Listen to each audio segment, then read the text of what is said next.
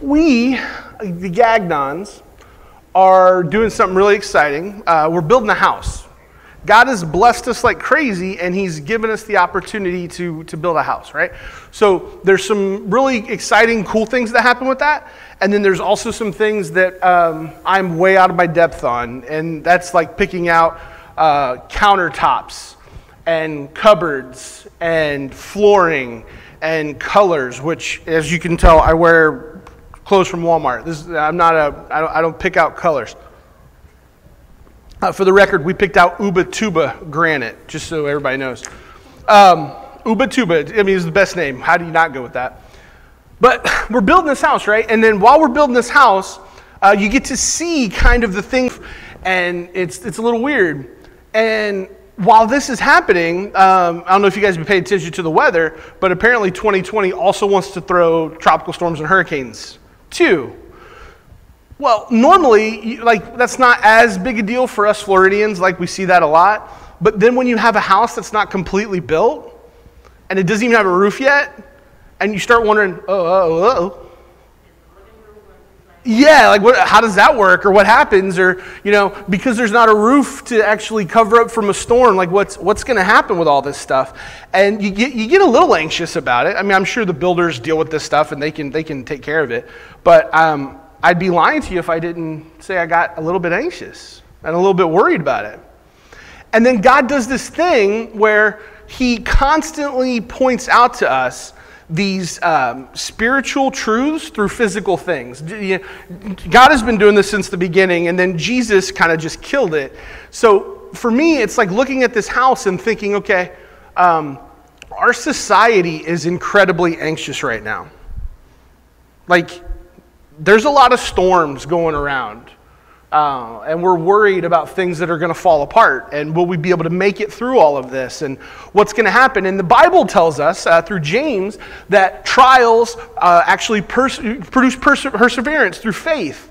And it's like, yay, I want more trials so that my faith can be stronger. Said no one ever. No one believes, the most spiritually mature person is like, yeah, God, I'd rather become more spiritually mature through watching other people's trials. I don't want to go through my own, right? But God uses that. God brings us through trials, and he allows us to go through drama and trouble and pain and heartache and poor relationships and brokenness to produce this kind of faith that can withstand the storm, that can withstand the tropical storm / hurricane / next hurricane / is the house going to make it? We'll see. But if it's built on a foundation of Jesus and Jesus' gospel of paying for all of our sins, that house will last no matter what the hurricane, no matter what the storm. So knowing that that's true helps our day-to-day lives, but it doesn't make it easy. So before we jump into this passage in Luke chapter 11, let's go ahead and open up with the disciples' prayer. Our Father in heaven, hallowed be your name. Your kingdom come, your will be done, on earth as it is in heaven. Give us this day our daily bread, and forgive us our debts as we have also forgiven our debtors. Lead us not into temptation, but deliver us from evil. For yours is the kingdom and the power and the glory forever. Amen. So we've been studying through this Refocus series the idea of getting our eyes to refocus on Jesus and who he is and what it is that he has done so that we can have a more complete picture of the God that we serve. Now, the passage that we're going to read here in a moment, they got a full picture of Jesus. And just giving you a heads up, Jesus is not a very good dinner guest. So Luke chapter 11, we're going to begin in verse 39, but I just want to set the stage real quick, right? So we've been studying that Jesus has been dealing with a lot here, okay? They said that he worked with the devil. They said that he's not God. All this stuff has been going on, and he's been teaching constantly. So while he's teaching constantly, you had this religious structure of the time. You have the Pharisees and the Sadducees, okay? Think like the religious bigwigs. Okay? And these religious bigwigs got a problem because this Jesus guy is kind of threatening the structure that they found themselves in that's quite frankly worked out pretty well. They get all the best waves in the marketplace, which we're going to read. Everyone makes sure to know who they are, and they're very notorious in a positive light. People think of God when they look at these people. And then Jesus shows up and says, no, I am God. And can you see how that would be a little bit of a challenge to some of their authority? So a Pharisee has an idea. Hey, I'm going to invite Jesus over for dinner. So you say, hey, Jesus, all this teaching, got to know more about it. Come on over. Let's go have a meal. And then they go to sit down for the meal, and what do we tell our kids to do before we eat every time? Wash your hands, right? Wash your hands, wash your hands, wash your hands, right? Okay, especially now, wash your hands. Side note, wash your hands. But okay, it's like wash your hands. And then Jesus sits down to eat. And Jesus doesn't wash his hands. And this Pharisee notices it and is like, what? Why is this guy not washing his hands? And that's where we pick up in verse 39. Let's read it together. Then the Lord said to him, now then, you Pharisee, clean the outside of the cup and dish, but inside you are full of greed and wickedness. You foolish people, did not the one who made the outside also make the inside? But now as for you, what is inside you, be generous to the poor, and everything will be clean for you. Woe to you, Pharisees, because you give God a tenth of your mint, your rue, and all other kinds of garden herbs, but you neglect justice and the love of God. These you should have done without neglecting the others. Woe to you, Pharisees, because you love the most important seats in the synagogues and respectful greetings in the marketplaces. Woe to you, because you are like unmarked graves, which people walk over without knowing it. So, they go to sit down for this meal. Jesus doesn't wash up. The Pharisee sees it and goes, whoa, what's up with that? That's weird. And Jesus takes that physical reaction, right? That's something that's happening in the physical world to point out a spiritual truth.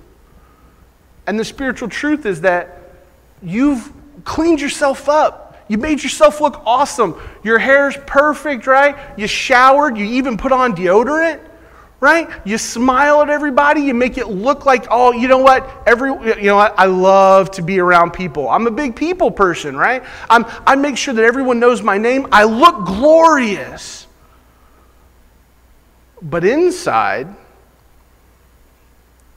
I'm vile. Inside, I'm wicked. I'm full of greed. I'm full of agitation, frustration, anger, bitterness. But on the outside, I'm smiling, man. Everything is going great. How you doing is the most loaded question in American language. Because we don't really want to know. We don't really want to know how other people are doing. We just want them to smile back so that we can move on to tell them what's important with us. What's going on with us? And Jesus calls this man in his own home where he's used to getting the best greetings and he's used to everyone respecting him above all. And he's used to being kind of known as the guy, and he calls him wicked and full of greed. And he says that you neglect justice and the love of God. So why do we walk around with this anger and this frustration and this bitterness when we walk like a Pharisee, when we walk in this stuff? Why do we live with it? Why do we make it look a certain way on the outside, but on the inside we're vile?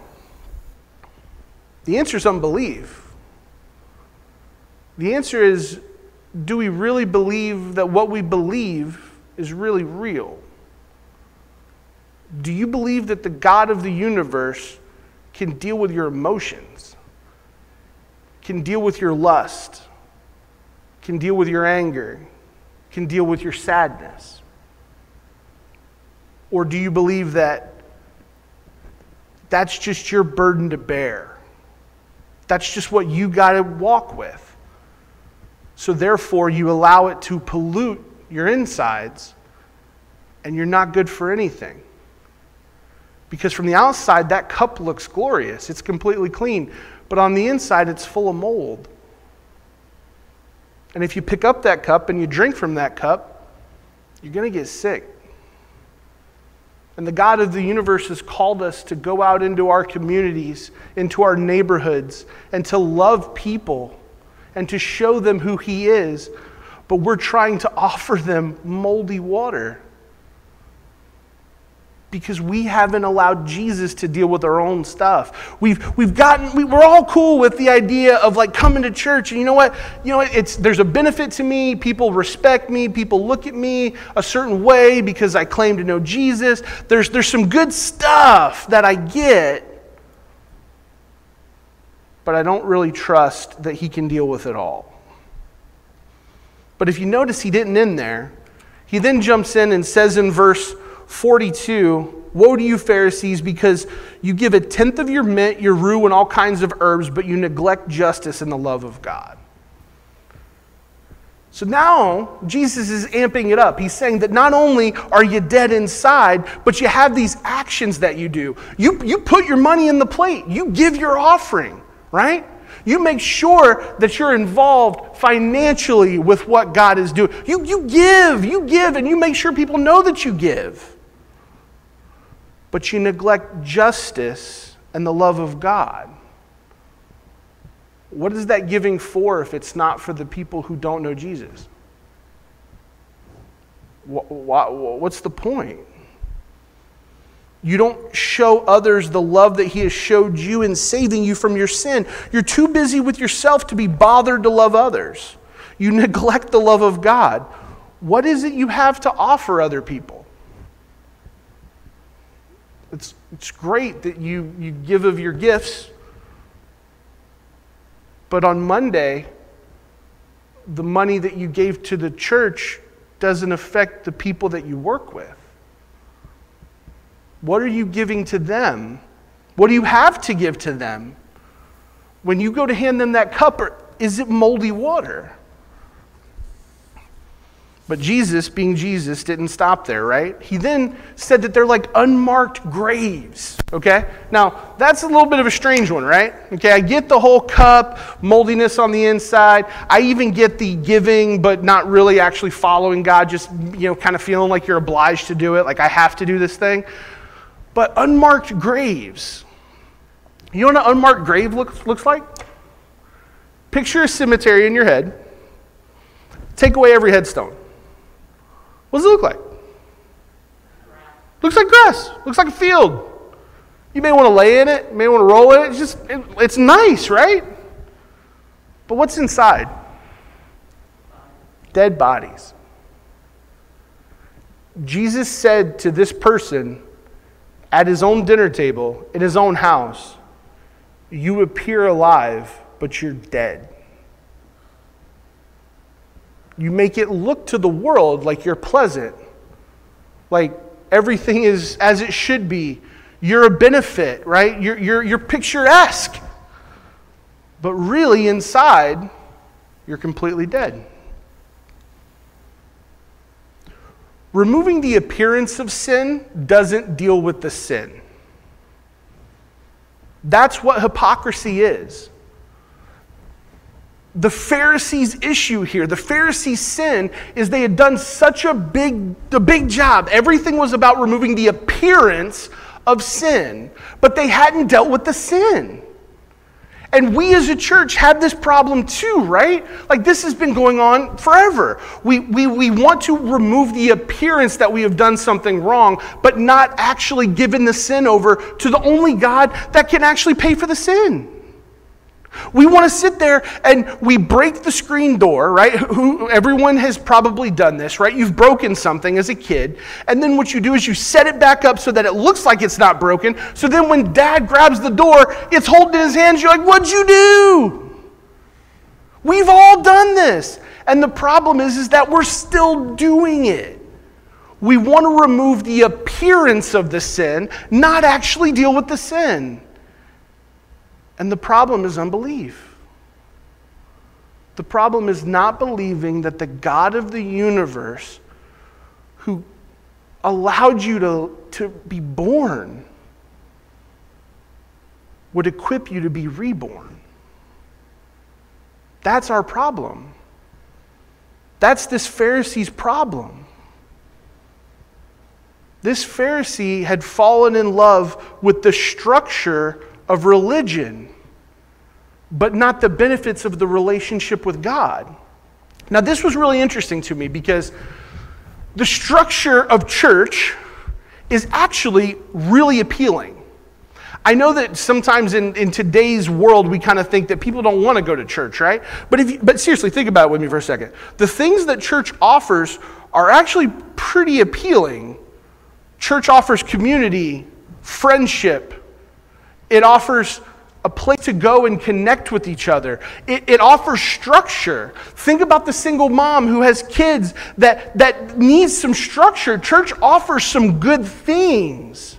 So people can fall in love with the offerings of a church, the quote-unquote programs of a church, but never fall in love with the Messiah who is the husband of that church. This happens every day. It continues. It's hypocrisy. And what's crazy is that Jesus says that not only is hypocrisy wrong, it's foolish. He says that all the sin will be brought into light. Everything that's hidden will be out in the light. So think about that for a second, okay? So maybe you're in the sound of my voice, and maybe full tilt, you're the hypocrite, okay? Maybe you've decided, you know what, I'm on board with this church thing. I go every Sunday. I give my money. I'm a part of, publicly I'm a part of what's going on with God. But I'm not willing to surrender my life over to Jesus. I'm not willing to have that relationship with God because you know what? I don't believe that He can really save me from my sin. Because I'm past forgiveness. Because I'm too busted. Because I'm not ready. Whatever excuse you have, fill in the blank. Jesus says that hypocrisy is wrong, which I think we can all understand it's wrong to pretend to be something that you're not. But it's also foolish. Don't miss the second point. It's boneheaded. Because at the end of life, you're either going to be a follower of Jesus when you're in heaven or you're not. So he's saying everything's going to be on display. We have this idea that there's this screen on our chest that keeps God from seeing what our heart is really like. Because we've fooled everyone else. Everyone else believes it. But God is the one that matters, not everyone else. To be a hypocrite is not the gospel, it's selfishness. It's the opposite of the gospel. It's the opposite of surrendering yourself to Jesus. It's the opposite of being a Christ follower. And it's just boneheaded. Thankfully, our sermon doesn't end there. Thankfully. We're going to jump ahead a bit and we're going to jump to chapter 12 because Jesus continues with some lawyers in these next couple of verses and he gives it to them too. But I think we all got the point with that.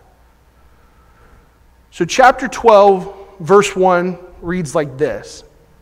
So they're sitting at the table. Jesus has already confronted the Pharisees. He's confronted the lawyers. And now they're stepping outside the house. Okay? So they're coming outside the house. Remember, Jesus has been teaching a ton of people. He's got a lot of notoriety. And let's see what happens. Meanwhile, when a crowd of many thousands had gathered so that they were trampling on one another, Jesus began to speak first to his disciples, saying, "Be on your guard against the yeast of the Pharisees, which is hypocrisy. There is nothing concealed that will not be disclosed, or hidden that will not be made known. What you have said in the dark will be heard in the daylight, and what you have whispered in the ear in the inner rooms will be proclaimed from the roofs.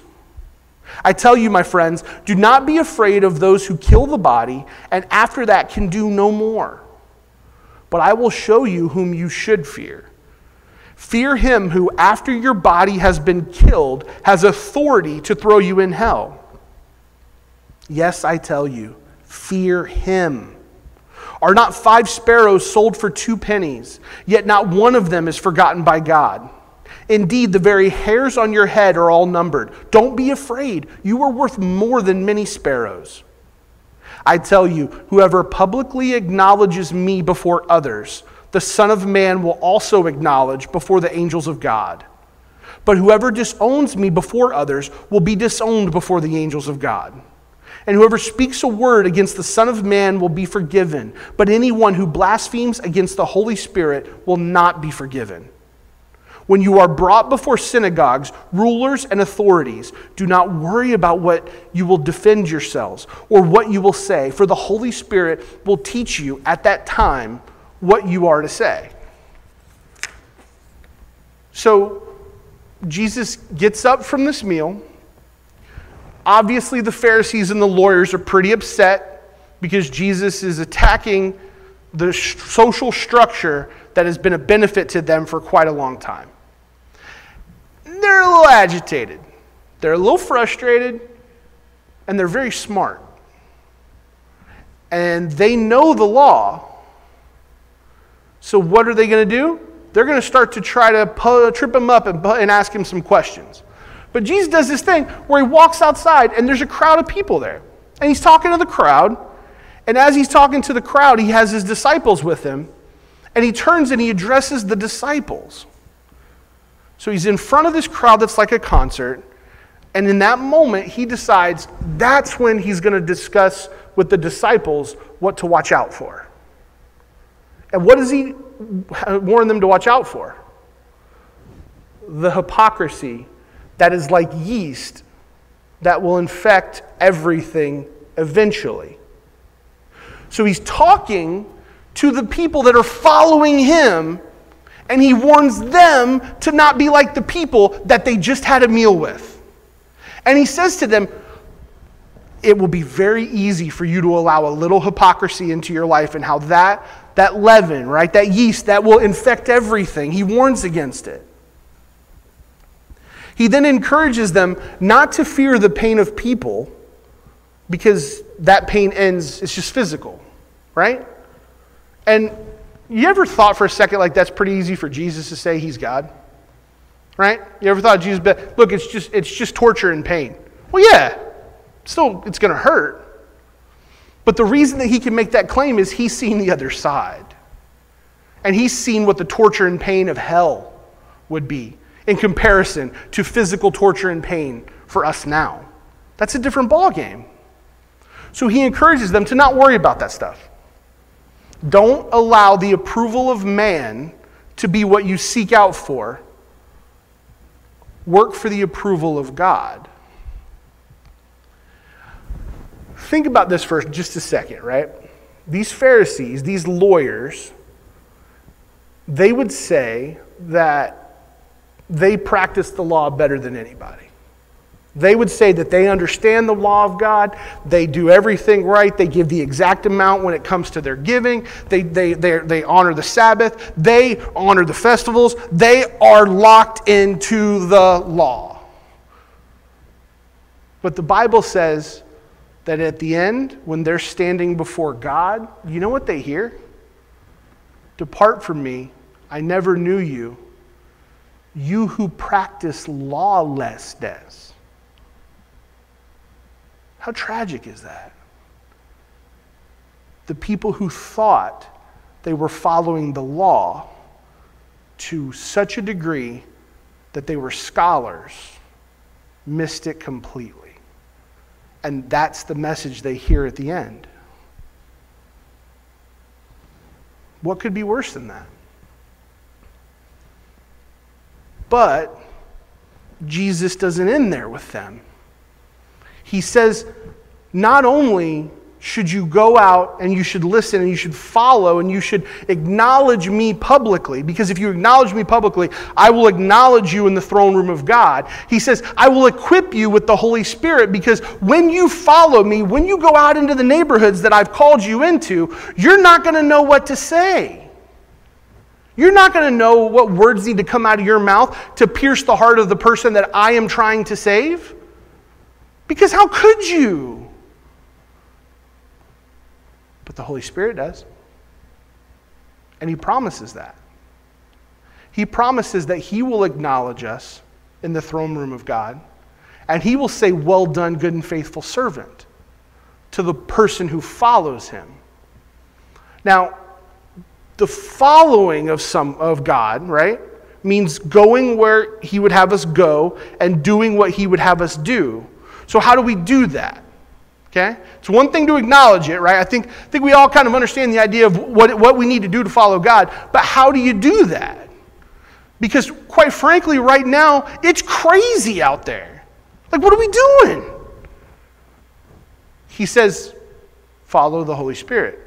I've promised the Holy Spirit to give you the words to speak when you're in front of those that you would not be prepared to speak in front of. So he says that he will acknowledge us in heaven as we acknowledge him now. And we are to follow him in this call. So, what does it look like to go and reach people in a world that is a global pandemic? Millions are scared and afraid, and even millions more are angry. Okay? It's a world divided against itself that publicly acknowledges that it seems like revelation out there, but they don't believe that revelation is real. How many of us have had this conversation? People that don't believe in God are talking as if it's the end times.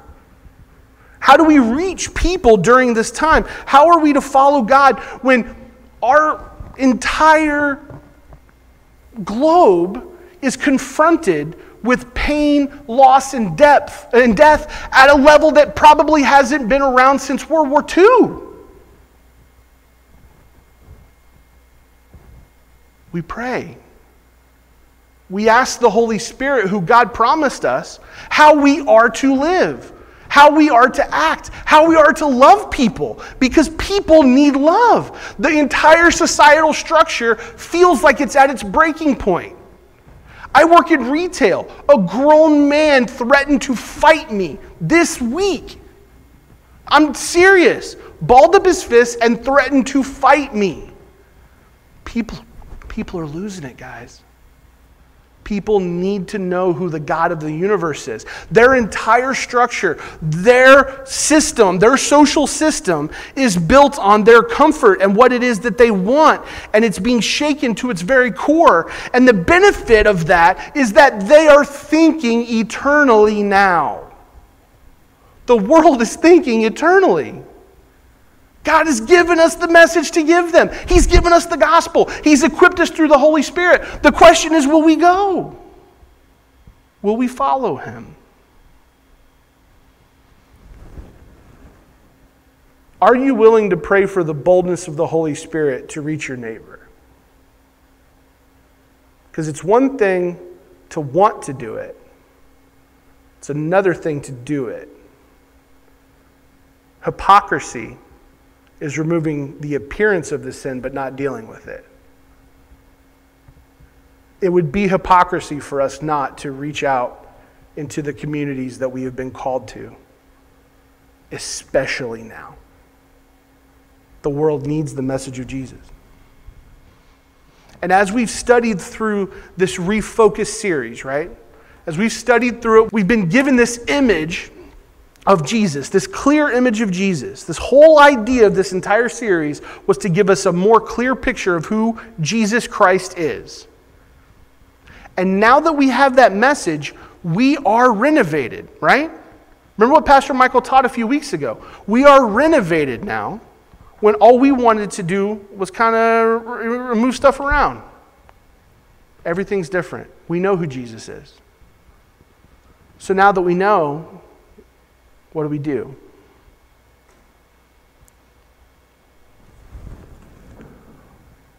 Is the church the cup that looks really pretty, but inside is full of mold?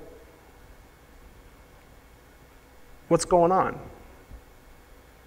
Do we appear as if we're doing the work of ministry, but we're not? What could be more tragic? Our neighbors need to know Christ, and they need to know Christ now.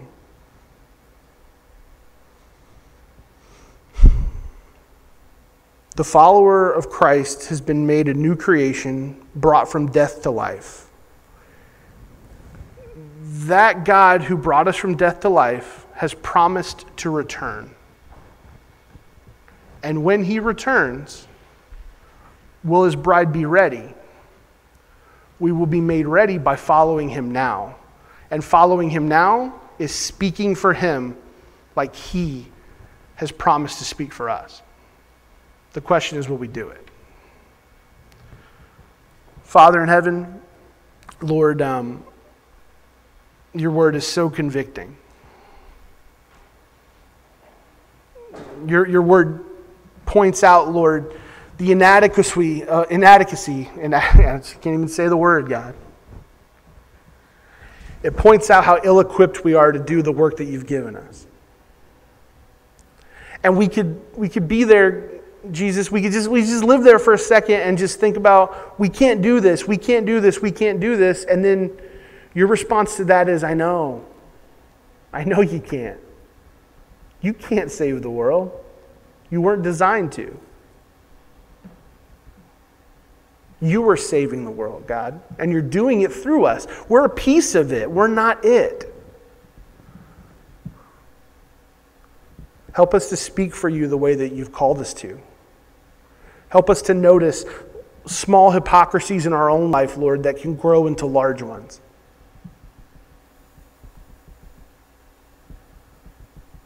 You're the God of the universe who sees every sin we've ever committed and ever will commit, and you still love us. Thank you that we can cling to that truth this morning, Lord, and also thank you that we have that truth to pass along to our neighbors.